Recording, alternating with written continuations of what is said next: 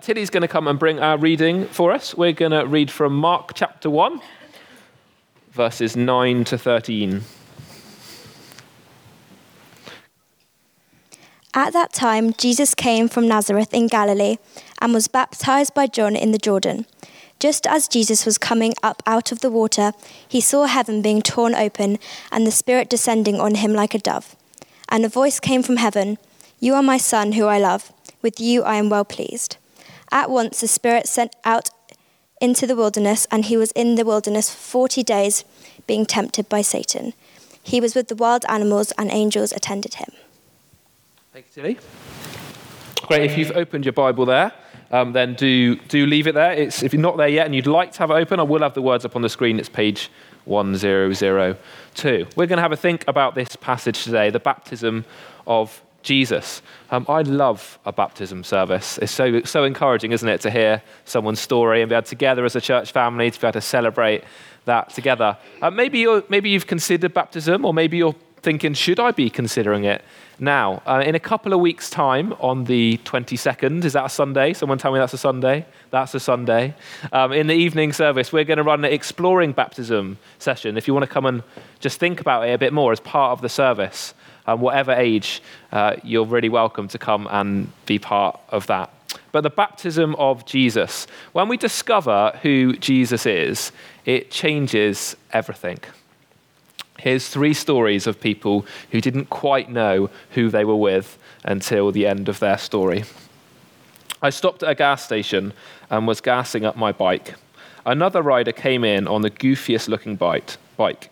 We started chatting, and he asks if I want to go riding with him up in the canyons. We go riding, stop a few times, and check out the view. The whole time, I still hadn't seen his face. Neither of us had taken off our helmets. We were talking about getting lunch, and he wanted to stop somewhere nice.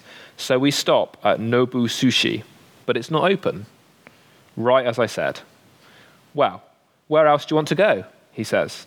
"They'll open it, trust me." He walks up to the door, takes off his helmet, and knocks. They couldn't open the doors fast enough. We had 3 waiters, 3 sushi chefs, sat at the counter, and they handmade exactly what we wanted. The rider in question? Brad Pitt. There were some people filming a movie in my neighbourhood. My mum is out for her daily 5 a.m. walk, and she gets to the end of the street, which is all barricaded off. She, being my mum, ignores that, keeps walking, and gets to the area where they're filming. She stops someone and asks him what's going on. He replies that they're filming a movie. And my mum says, "Ooh, I bet you're someone famous." He laughs, says that he loves meeting people like her. She asks his name so she can tell her kids. He says, "Will Ferrell." My dad was in a hotel bar once whilst on a business trip, and some dude came and sat next to him. My dad, being the personable guy he is, struck up a conversation with this dude, and they got onto the topic of what they do. The dude said something along the lines of, "I'm in the music business. I'm a well-known rapper called Eminem." My dad, not being a rap fan, was just like, "Yeah, that's cool." Well, for some of us, at least, when we discover who we're with, it changes how we behave, how we act. We can go a bit of a step further, actually. When we discover who Jesus is and put our trust in him, it actually changes who we are and our lives entirely. Baptism publicly celebrates someone's story, and it's great to do that. And I want to draw 4 things to our attention that we discover in the story of Jesus' baptism.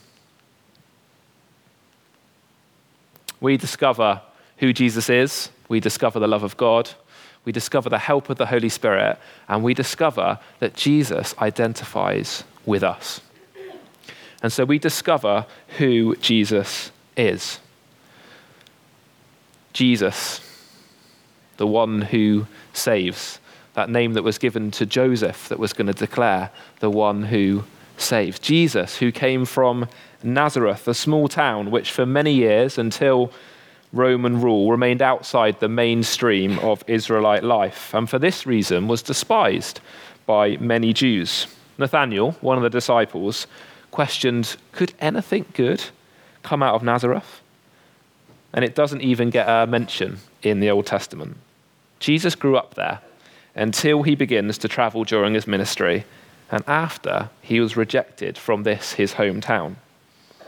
As with his place of birth, Bethlehem, his hometown points to the idea of Jesus relating to and associating with those on the margins and with humble beginnings. Jesus, the one who saves from Nazareth. Jesus baptized by John the Baptist, the one who came to prepare the way for Jesus, who passed on the baton, if you like. He'd done his job, he prepared the way, he called people to turn from their own way of living, to turn from their sins and come back to God. And John passes the baton on. Jesus, who was baptized by John. And Jesus, who at his baptism was proclaimed, my son. You are my son. At his baptism, the revelation was made to Jesus that he was God's son. Not that he was adopted in this moment, but that he was God's son. This doesn't mean Jesus didn't know this before. We could be guessing there. But that this made clear in this moment and the security for Jesus of who he was, God's son. We see he already had a sense of this as he talks about being in his father's house as a 12-year-old. But here, loud and clear and written in all 4 of the Gospels, we see this proclamation of who Jesus is, God's son. God's son that's talked about in Psalm 2, verse 7, and the servant figure of whom Isaiah talks about when he says, here is my servant whom I uphold, my chosen one whom I delight in. I will put my spirit on him. And that's exactly what we see happening at the baptism of Jesus here. You can read a little bit around this passage. If you've got it open, you'll see in verse 1, Jesus is called the Messiah, who at his baptism was anointed. There's something important for the Old Testament expectations of a king here. Jesus the Messiah, the promised one, the rescuer who God's people were hoping for. We can discover who Jesus is in this passage, but it's brilliant to discover who Jesus is from a personal story tonight. I've got some lovely little books here that the O'Keeffes have lent me. Here is a book that was given to Ella and Jesse by Mummy and Daddy at their dedication in 2005. It was great to hear Ella appreciating the upbringing that she's had and the family she's been surrounded by and the church family she's been surrounded by that have helped lead her to put her own faith in Jesus. She might have even looked at the story of the baptism of Jesus in this little storybook Bible. And there's all sorts of interesting things in here.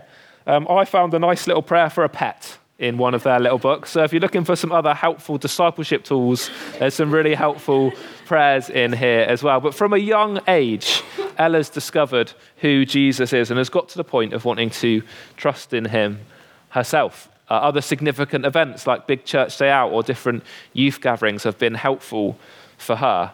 I wonder about you. I wonder if you can look back and think of different things that have helped you to discover who Jesus is for yourself. I wonder if you're here sitting thinking, who is this Jesus man that we're reading about? Jesus who came from Nazareth and was baptized by John and was called God's son and was the Messiah. Well, I want to encourage you, provoke you even, to investigate it a bit more for yourself. The Jesus who saves, the Jesus who holds us securely, the Jesus who we can trust with our whole life.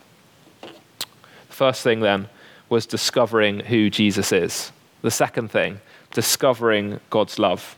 As Jesus is baptized, the announcement is made, this is my son, whom I love. With you, I am well pleased. God the Father loved Jesus the Son. This announcement was made to Jesus, although others clearly heard as well. Jesus had done nothing to earn or merit this love at this point. His ministry had not begun. He was simply willing to set out on this path. He hadn't raised anyone from the dead. He hadn't multiplied lots of bread and fish. He hadn't taught people. He hadn't started his ministry, and yet in this moment, God declares his love. God the Father declares his love over Jesus the Son.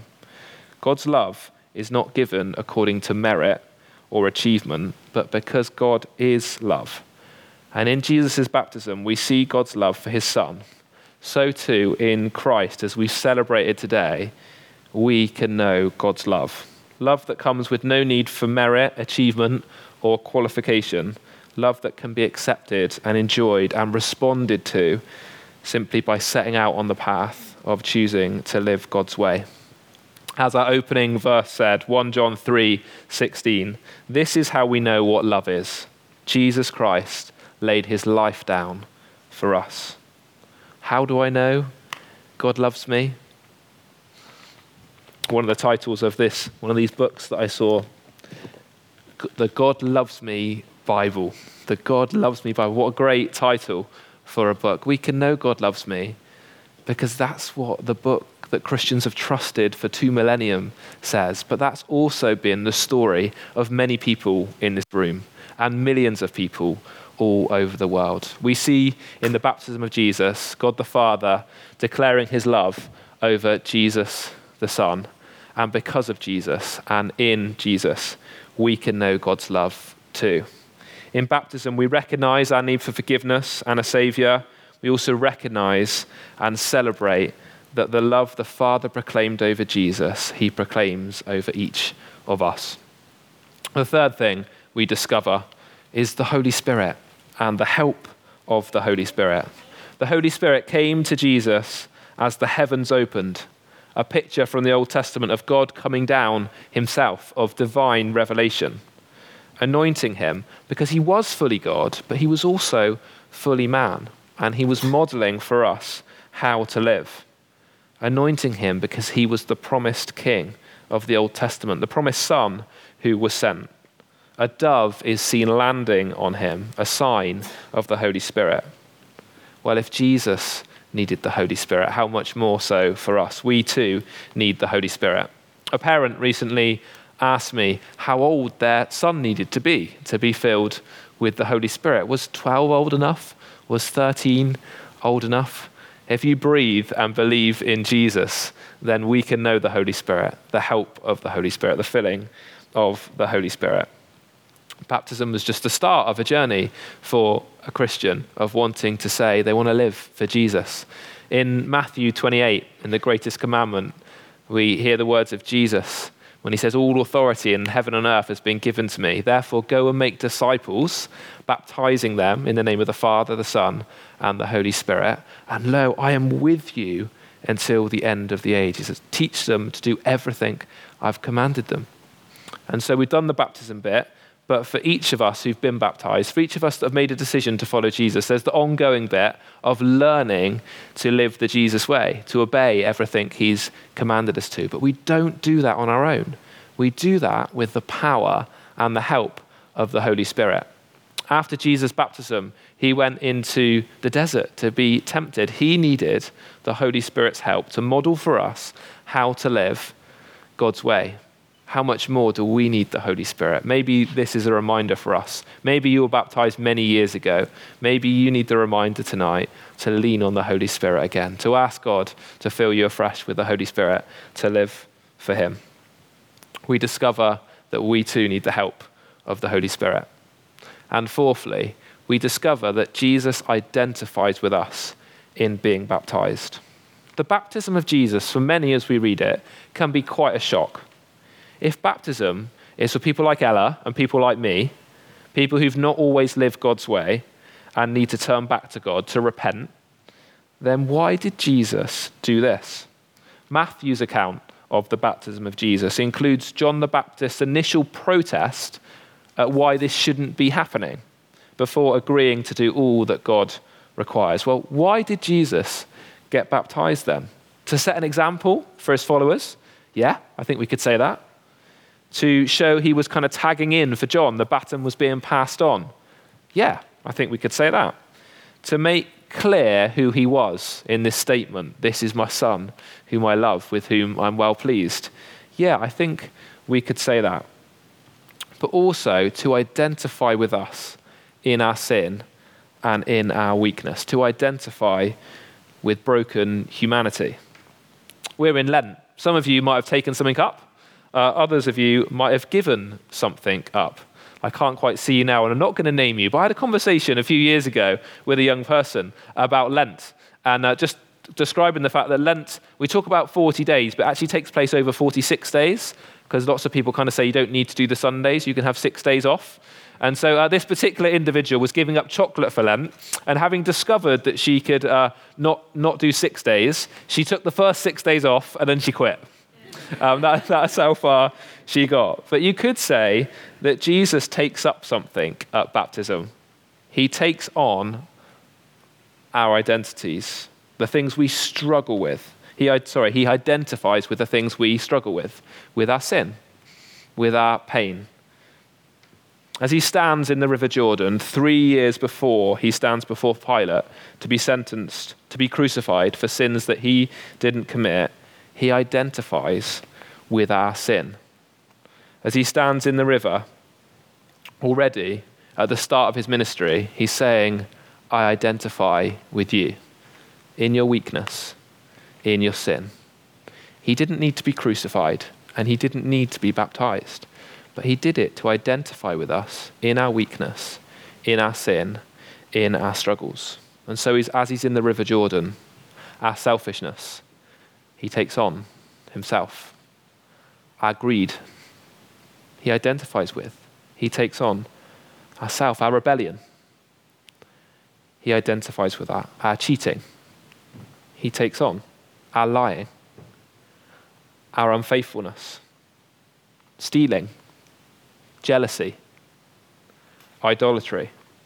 At the beginning of his ministry, Jesus identifies with us in our weakness and in our sin. We could say Jesus takes something on. We could also say he's given something up, in that having been seated at the right hand of God, he comes and takes on human flesh, and he identifies in the pain and the struggles and the sin that we go through. He's given up his throne to come and take on human flesh. Isn't it great that at baptism we celebrate that he is enthroned again, that he is the king again, that he's risen again, that he identified with us, that he took our pain and our struggles and our sin, he took it to the cross, but he rose again. And he is the king who is risen. And so as we looked at the story of Jesus' baptism, we've been reminded that in the baptism of Jesus, we discover who he is, that he is God's son, that he's the Messiah, the promised one we've been waiting for, that he was from a place that many people despised because he came to connect with those on the edges. He's the Savior. He's the promised one. We've been reminded that through the life of Jesus, we can know God's love, and we can know that personally. Great to celebrate that as part of Ella's journey today. We've been reminded that Jesus had the Holy Spirit who came and filled him and equipped him. And we too need that. Maybe that's our takeaway, our reminder today. And we've been reminded that Jesus identifies with us in our sin, in our weakness. That's the good news. That's the beginning of Mark's gospel. And we see those patterns, those themes come out time and time again in the life of our great Saviour, Jesus. I'm going to invite the band to come and join me. We're going to sing a couple of songs to finish. And while they do that, I'm going to pray. So do you want to close your eyes with me? Let's take a moment to pray.